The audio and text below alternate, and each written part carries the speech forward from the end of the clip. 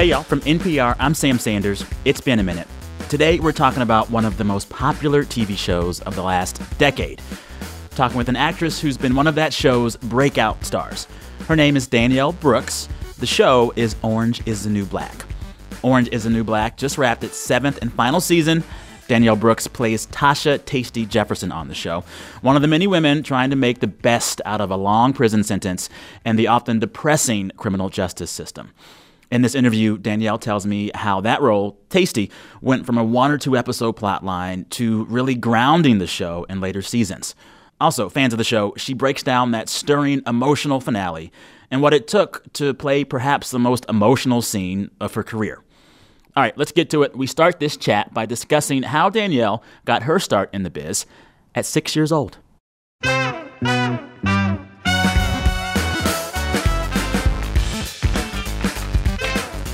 Hi, this is Sam. How are you? What's up, Sam? How you doing? You know, making it. Surviving.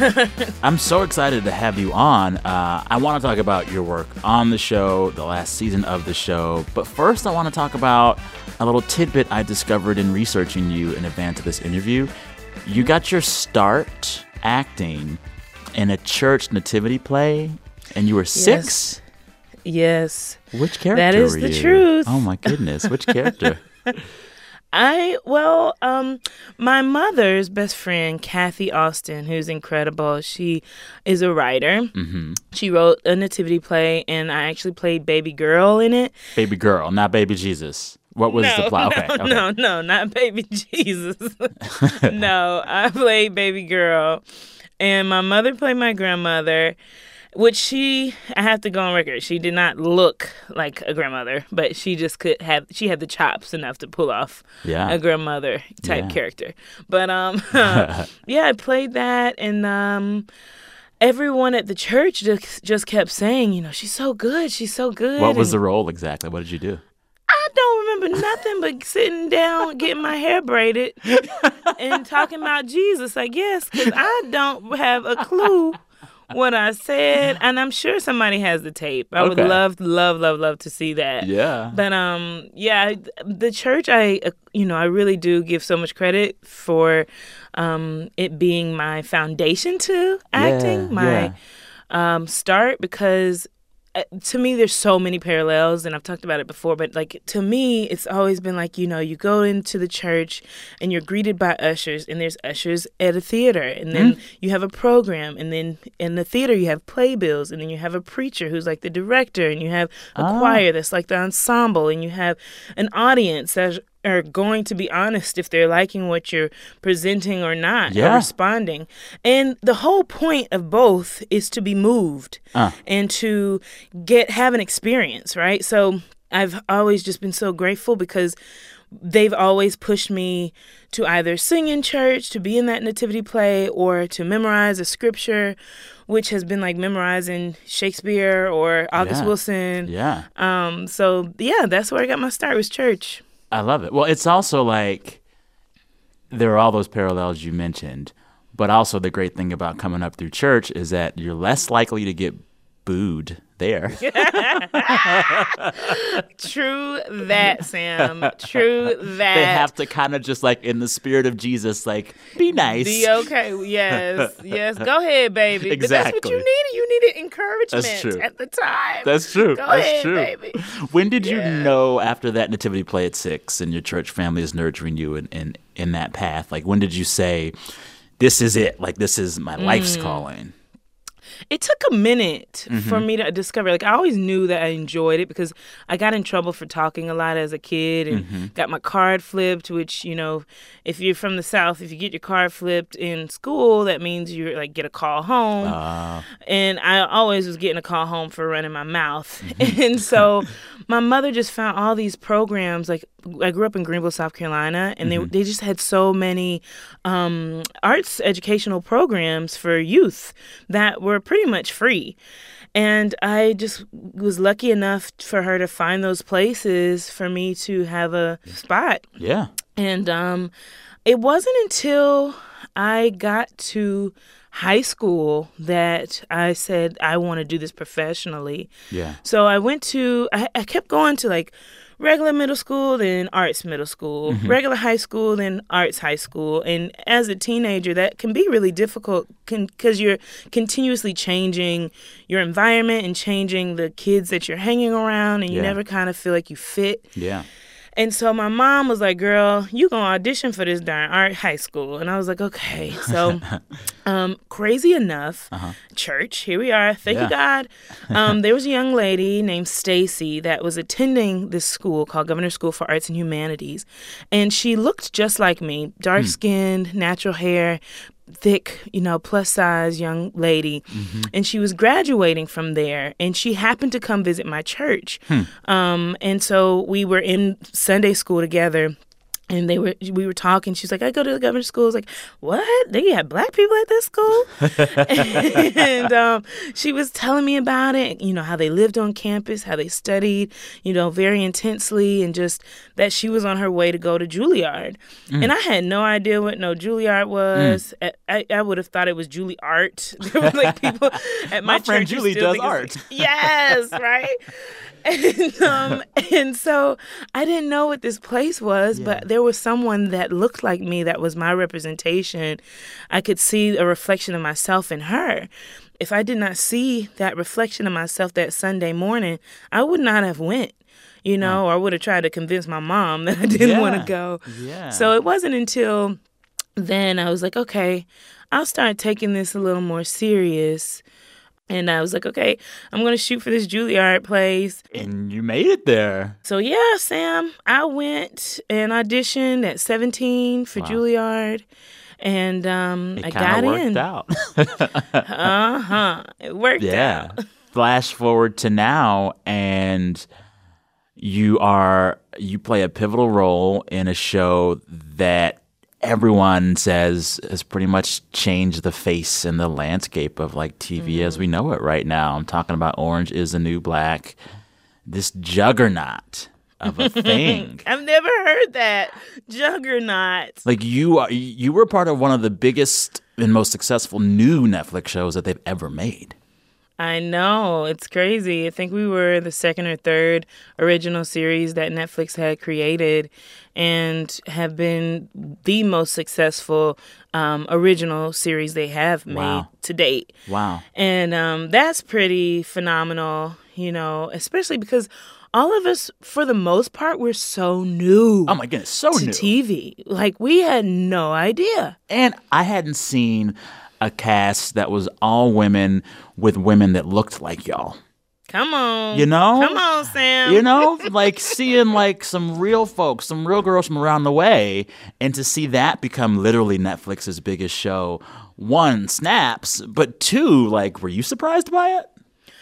I was on many levels. Yeah. But I think the first one was the fact that this was the first time that I realized there was space for all of us. Coming from my background where when I was at this art school, I was the only black girl. And then when I go to Juilliard, it's only two of us in my class of 18.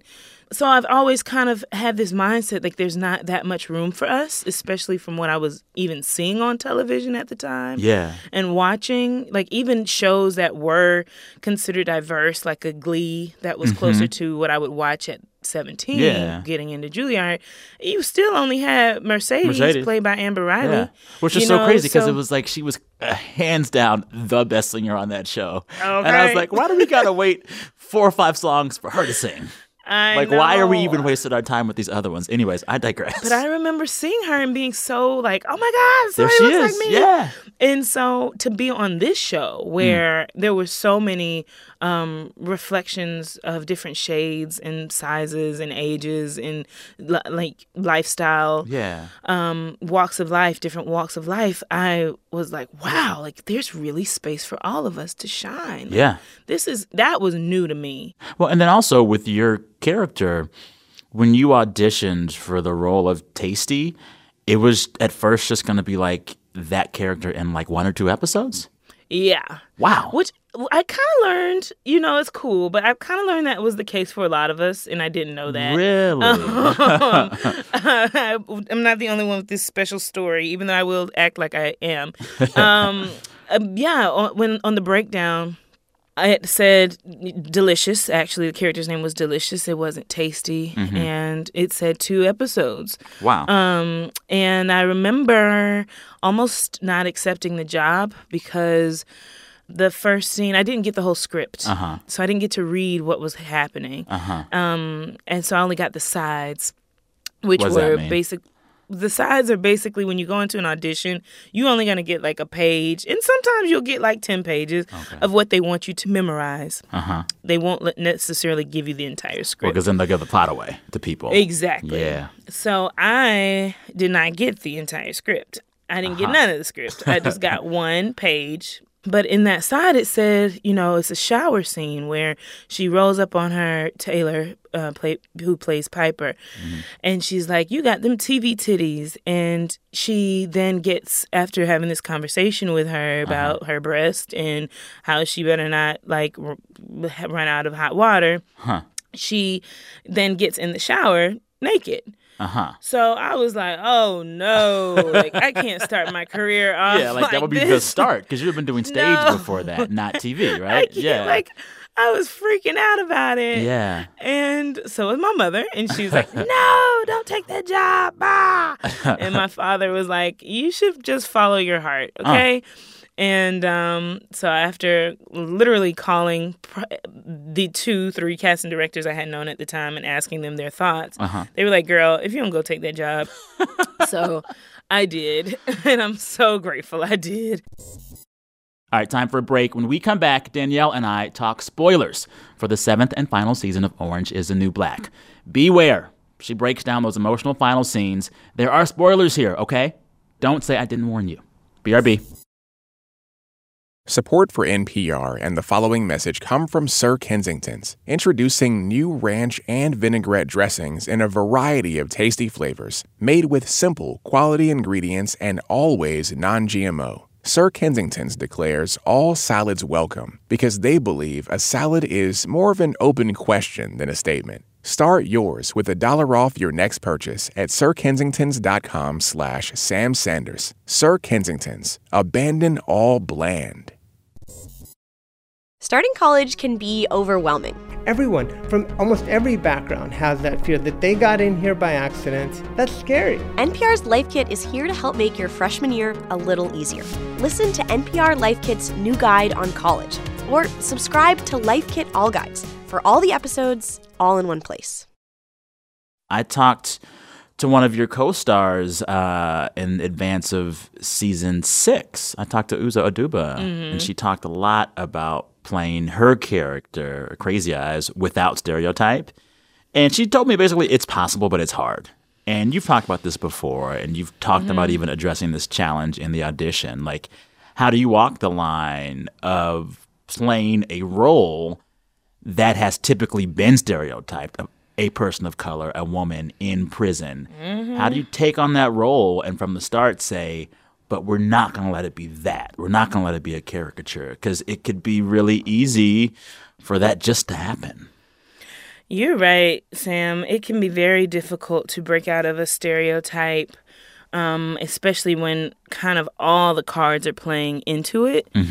I think for me, I have to stay in the world of realism. I have to stay in the world of this is truly someone's story out there. Yeah. Truly someone's story. Yeah. And I think it's a prime example, even though this story came out after Orange had come out, when they see us. You look at the Exonerated Five and the trajectory of their lives and how that is what they lived for real. How the system failed them. How the system failed them. And that was Tasty's story. You know, she, spoiler alert, is innocent, and has been convicted of doing something that she did not do and has to spend her life in prison. And to me, I have to come from a place of wanting to honor these people who have had cards dealt to them that they never deserved. Yeah. And so I think for me, if an actor starts from that place,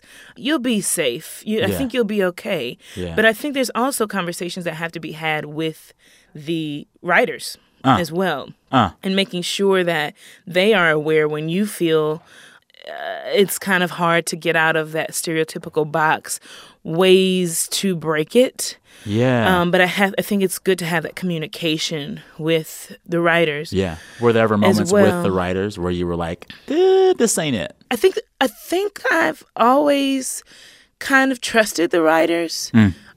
Asked my questions of like, okay, where are we going with this? Yeah. Before the season starts. Yeah. And to be honest, like in the beginning, Sam, I didn't know to even ask. Like it was okay that I had permission to talk with the writers about the story. Yeah. And I remember being bothered at times, when we first did season 1 and Tasty's particularly running for president of the prison, and she's like, chicken for the people, and I remember being bothered by that. Really? But I didn't know to what to say because I didn't know where the story was going. Yeah. You know what I mean? Yeah. And so I kind of felt like, as a young actor, well, I better not say anything. I better just run with it. Yeah. I want this job, and there's other little Black girls out here that wish they had it, And as I look back, I definitely wish I maybe would have pushed that a little bit but then at times I don't. Like if I really think about the trajectory of that character, I think at that moment that's where Tasty truly was. But now you get to take this journey with her, and thank God these writers are intelligent enough to know, like, let's actually give this girl a journey with some depth. Yeah. You now see her, starting a riot for prison reform and like really digging into some deep, deep work when it comes to politics and when it comes to this community of prisoners, that she considers her home, making it better.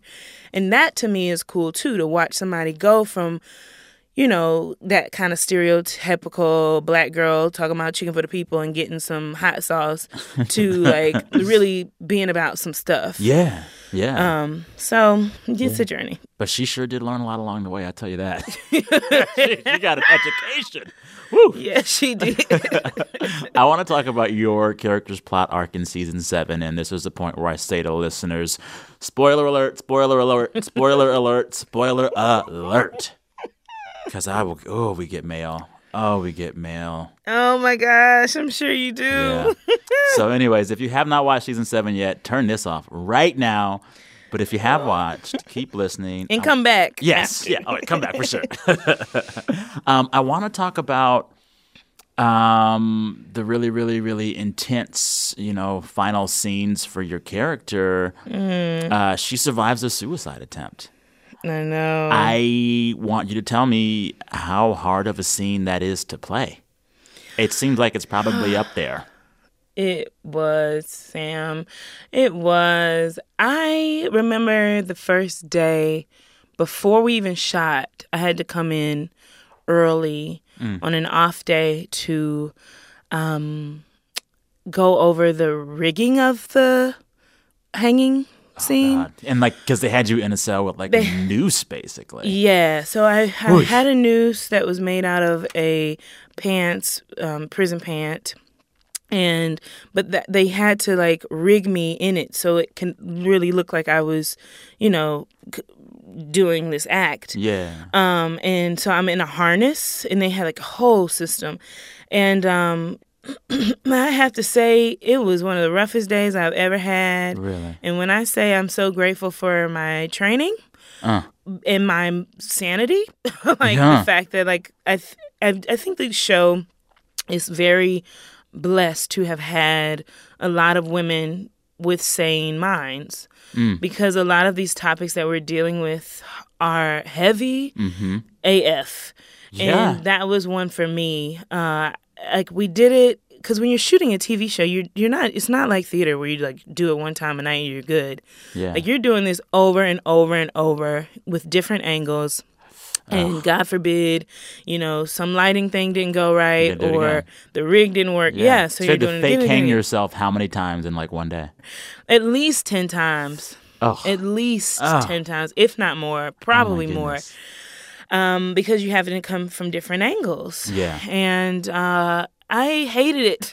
I really did. I could see that you would. And it's not because for me, again, I go back to the reality of how many people are actually experiencing this and going through it. And then I also have the added addition of being a Black woman and the symbolism system. Heavy. So you are a Black woman placing a noose around your neck. And then I'm from the South and all the layers of slavery and Jim Crow and all this just stuff that comes up, people that are incarcerated. Yeah. Like I have a friend that's in prison basically for life. Oh my God. For something, and just these things that you just come up in your mind. Yeah.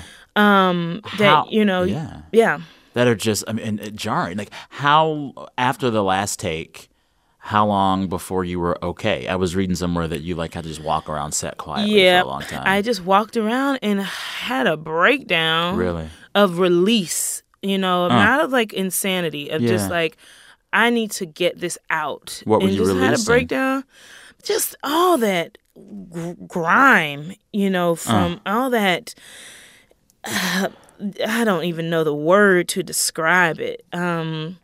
But just the weight of what someone carries to get to that point. Yeah. And it's heavy. Yeah. And I'm grateful at, I've had my struggles as a teenager, because who doesn't as a teenager? Yeah. But to truly want to take your life and attempt it, actually go through with it, is crazy. It's it's a lot of weight. Yeah. I did tell myself, when we were just talking about those things that young actors don't know to ask for, I definitely next time will ask if I ever have to do something like that again, to make sure that there is someone on set that can help you move that energy around to get it off of you. Like a counselor? Yeah, a therapist, a psychiatrist, somebody. Yeah. And that day, I wish I would have had that. And I think it's just awareness, Yeah. And I'm just grateful that, I have enough, I keep using the word sanity, but sanity to get through something like that. And so it just was a lot. Looking back at your character's role on the show, the last 7 seasons, looking back on Taystee, in totality, what for you is the moral of her story? I know you talked about hopelessness at the end of this. Yeah. But to me, I think they still tried to find hope. Yeah. And especially through Taystee. I think that was the biggest lesson for everyone. She ends everyone up helping folks there in the prison, yeah. Yeah, and she found her strength to live again. She found a reason to continue to breathe. She found her purpose once again, and she didn't give up on it. And to me, I think that's been the biggest lesson, I feel, is you take somebody like her who's seen so much death, who's had so much heartache, who has had no support system, who the system itself has failed her, but yet she still comes up, breathing. She still comes up for air. She still finds her way. And to me, that's just been the most empowering storyline. Yeah.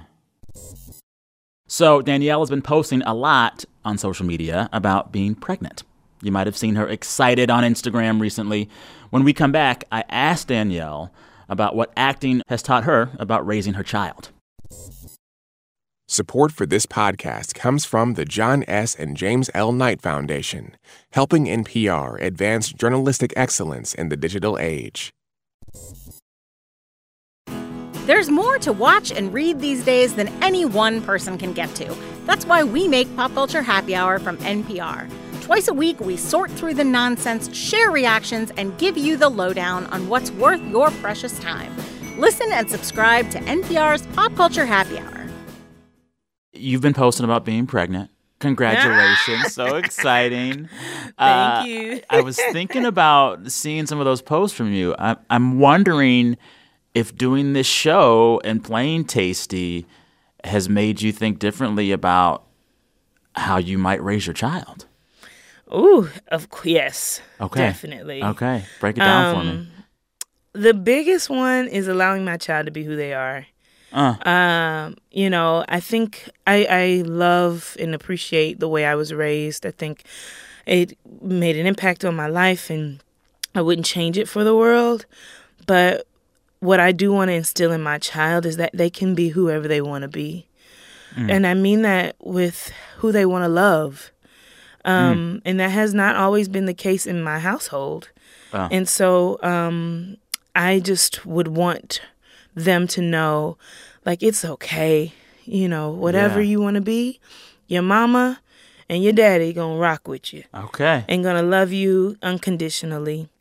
So that's what I would want to leave with my child. Yeah.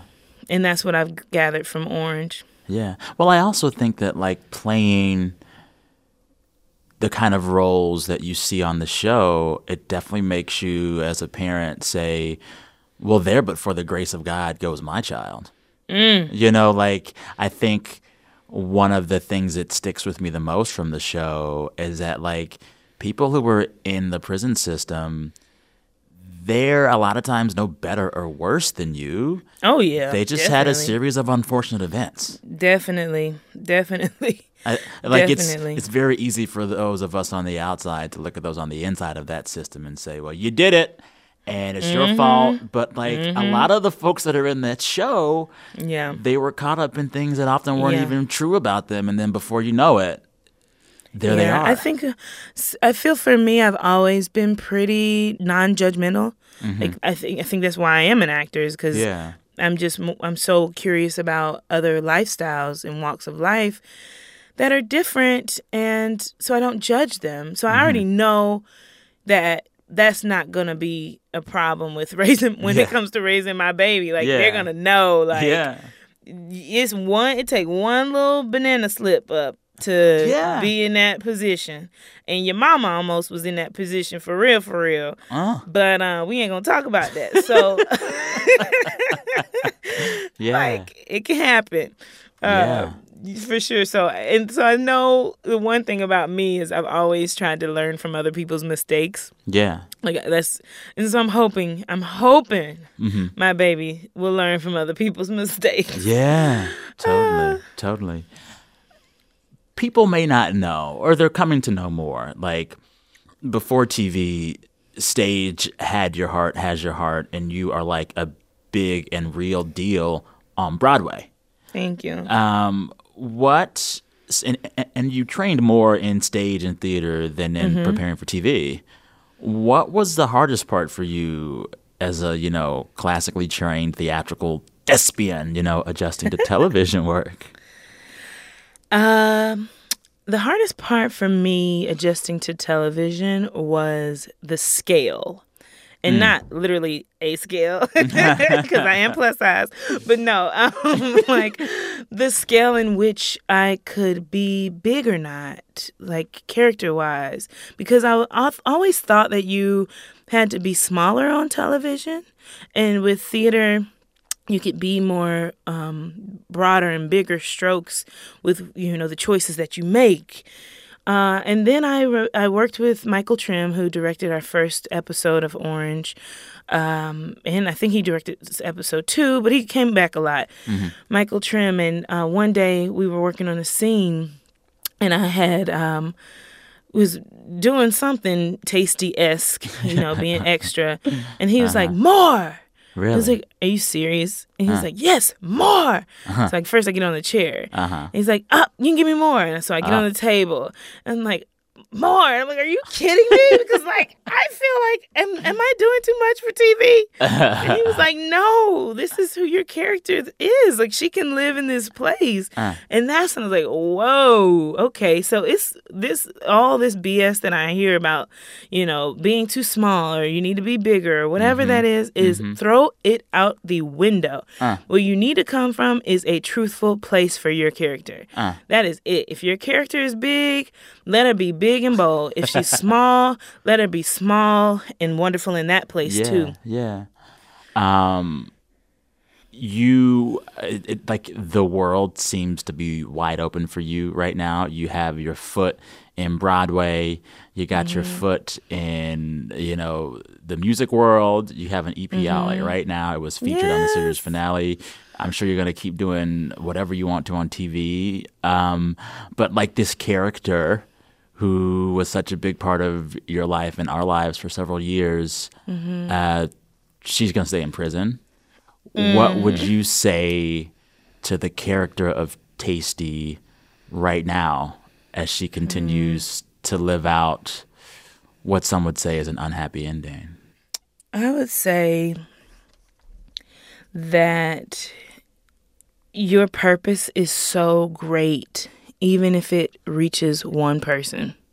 And I think that's what I would leave with her is you served your purpose if you've reached at least one. And I think she's found that with, you know, Pennsatucky, spoiler alerts, when she dies, but before she passes away, she passed her GED, and Taystee helped her with that. Yeah. And I feel like that's the thing that I would want her to remember. And I think she does, you know, I think that's what gave her footing to continue to go. And I think that's a lesson for everyone. You know, you get all these incredible stars to talk about their life, and it's so cool, to, you know, I'm so humbled to be on NPR and be able to speak about having an EP and, you know, working in theater and film and having a baby, all this joyous, you know, beautiful things that are happening in my life. But at the end of the day, if I didn't have any of that, if I could at least reach one person, like life is still worth living. Like it's still worth going and continuing to push through. Yeah. So that's what I would say. Yeah. You just got to reach one. Yeah, truly, truly. Well, you reached me today. Oh, thank you, Sam. Danielle Brooks, I thank you for your work. I thank you for your honesty. And I'm just glad you're out here putting good vibes out in the world. Thank you. Big thank you to Danielle Brooks. Again, you can catch the final season of her show, Orange is the New Black, on Netflix right now. Also, listeners, before we go, I'm going to remind you again, tickets for my live show with Malcolm Gladwell are on sale right now. I am so excited for it. My Aunt Betty will be there. I may or may not wear a suit. It will be a fun evening. DC, come to this show. Tickets are at nprpresents.org. All right, listeners, back in your feeds on Friday. I am Sam Sanders. Thank you for listening. Talk soon.